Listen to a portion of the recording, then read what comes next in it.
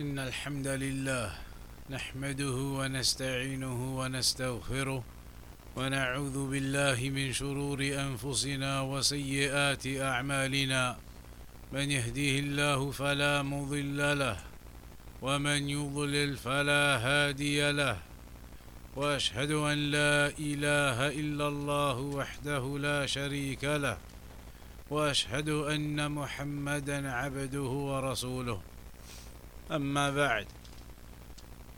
So it is mentioned in a hadith of the Prophet sallallahu alaihi wasallam whereby he mentions that Allah subhanahu wa ta'ala said, يا عبادي إني حرمت الظلم على نفسي وجعلته بينكم محرما فلا تظالموا.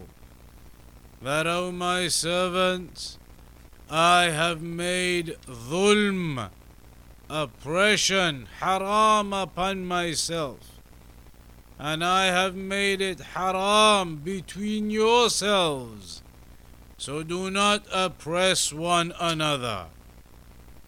In this narration we hear and we learn about the issue of dhulm, of oppression. And what is important to note is clearly that Allah has informed us of the impermissibility of dhulm.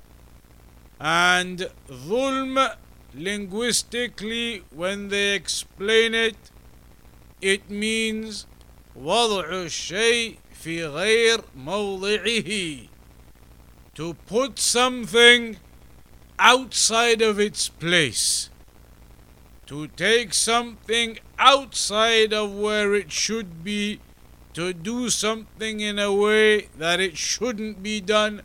That is dhulm. So here Allah has prohibited that we fall into dhulm, into oppression. But the question is, what is oppression exactly?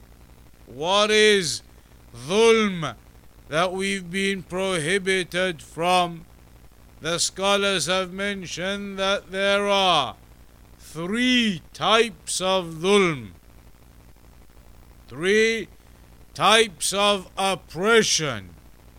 The first type and the greatest type of dhulm that a person can do is the dhulm, the oppression between yourself and your Lord. The oppression that you do between yourself and your Creator, Allah subhanahu wa ta'ala.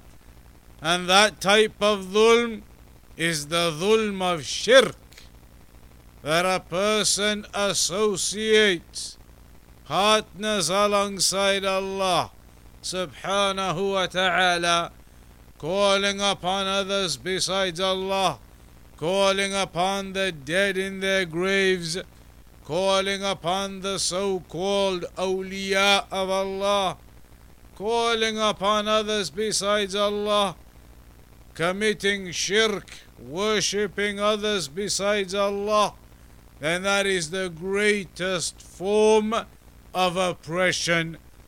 Inna shirka la dhulmun azim.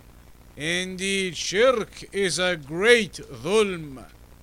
So that is the highest level of oppression, highest level of dhulm that you commit against Allah by committing shirk and not being upon tawheed.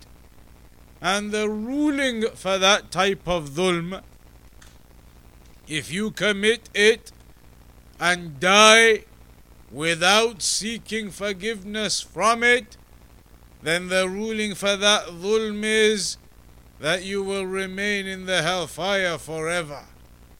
The one who commits the dhulm of shirk, the major shirk, and dies without repentance, then the ruling is that he will be in the hellfire forever. إِنَّ اللَّهَ لَا يَغْفِرُ أَن يُشْرَكَ بِهِ, that Allah does not forgive that you commit shirk with Him. Then the second type of dhulm is the dhulm that a person does between himself and others.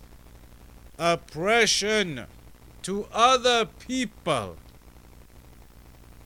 by backbiting them, by spreading stories on namimah regarding them, by lying to them or about them, slandering them, beating them, taking their wealth, their property, deceiving them, cheating them, oppressing other people in whatever form that oppression may be.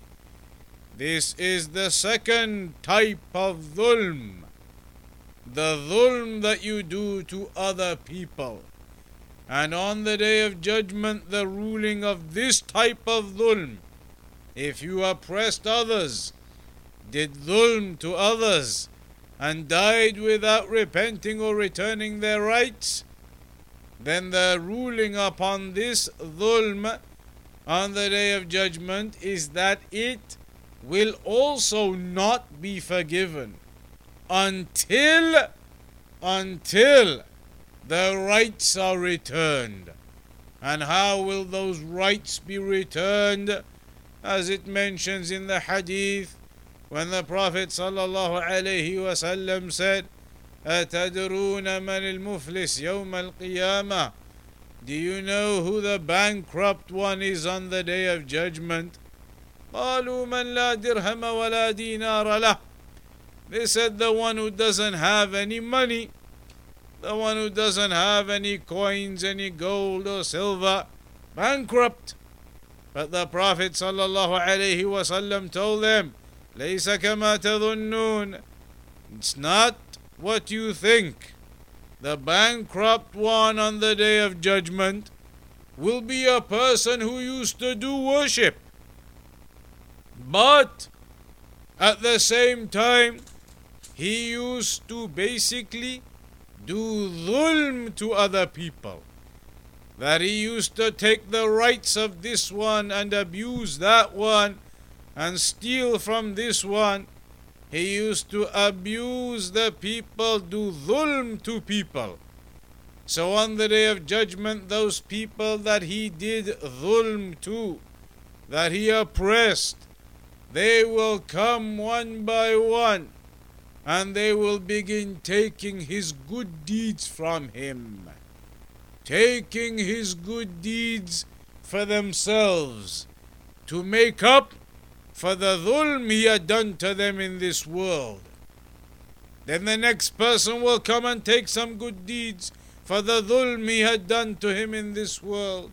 Then the next person will come and take some, and the next person, all of the ones that he did dhulm to, they will come and take the good deeds away from him to make up for the dhulm that he did to them and never repented and never returned their rights.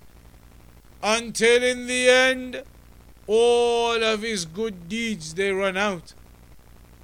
But there are still people waiting to get their rights back from him. There are still others he had done dhulm to. So how will they get their rights back now that all of his deeds have run out, his good deeds? They will take some of their evil deeds and cast them upon him, lighten their own burden of evil deeds and throw some upon him into his balance, his accountability, in order to make up for the dhulm that he done to them in this world. So this is the second type of dhulm, the oppression that you do to others. So know that on the Day of Judgment, that dhulm, it will be balanced. Those people who you oppressed, they will come and they will take their rights on that day. So if you have oppressed or you have wronged, then take the opportunity now to rectify.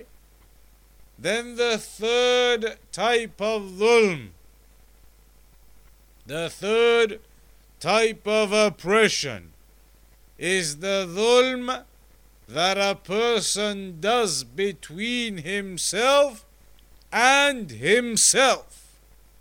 Dhulm that you do to yourself, oppression that you do to yourself. But how does a person oppress himself? That is through sinning. Because when you sin and you are disobedient to Allah, then you are putting yourself in line for punishment. And if you're putting yourself in line for punishment because of sins you're doing, then you're oppressing yourself. You're oppressing yourself to get yourself punished in the afterlife by doing these sins now. So when you sin and you are disobedient to Allah, then you're oppressing yourself. You are oppressing yourself to that, because you are now making a possibility of yourself being punished for those sins you're doing. So that is oppression to yourself if you sin. These are the three categories of oppression. The third category there, what is the ruling on that one on the Day of Judgment? The scholars have mentioned, if you oppressed yourself, you did sins, then on the Day of Judgment, it is possible you may still be forgiven for that and allowed to pass. But it is possible you may be punished for those sins that you did. تحت المشيئة, as it is said, under the will of Allah on that day. So that is the third category of dhulm, the oppression that a person does to himself, and they are the usatul muwahhideen, the sinners from the people of Tawheed. These three categories, all three of them are impermissible for a person to engage in. And that is directly taught in the hadith when Allah says, Ya ibadi inni haramtu dhulma ala nafsi. O my servants, I have made dhulm haram upon myself. وَجَعَلْتُهُ بَيْنَكُمْ مُحَرَّمًا فَلَا تَظَالَمُوا. And I have made it haram between yourselves, upon you. So do not oppress one another. Do not engage in the dhulm against your Lord. Do not engage in the dhulm against others. And do not engage in the dhulm against yourself. That is the advice and the order, in fact, and the command, in fact, that Allah subhanahu wa ta'ala has given us. So it is important to bear it in mind. On the Day of Judgment, the justice will be done between all, even the goat that had horns, that oppressed the one that did not have horns. Then on the Day of Judgment, the justice will be done between them. So what therefore of the humans? The justice will certainly be done. The scholars, they even mention Al-Qantarah, As-Sirat, the bridge that everybody has to cross over to get to paradise, thinner than a hair, sharper than a sword, with claws upon it, slippery, dark. At the end of that bridge, or possibly beyond that bridge, is the place known as Al-Qantarah.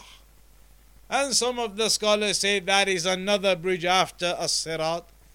And that, they say, is the place where mutual rights are returned. Imagine there was somebody who did wrong to another, and he had done wrong to him. So both have to return to each other. They say that is the place the mutual rights are returned to. Every right will be returned. There is nothing you can do and get away with it. There is no oppression, no wrong that you can try and do and get away with it. If you have done so, then return those rights now, before the time comes when those rights will forcibly be taken from you. And on that day, there will be no opportunity or no affordability for anybody to lose any of their good deeds or to take on the bad deeds of others. So we'll conclude upon that short reminder for tonight. وصلى الله على نبينا محمد وعلى آله وصحبه أجمعين.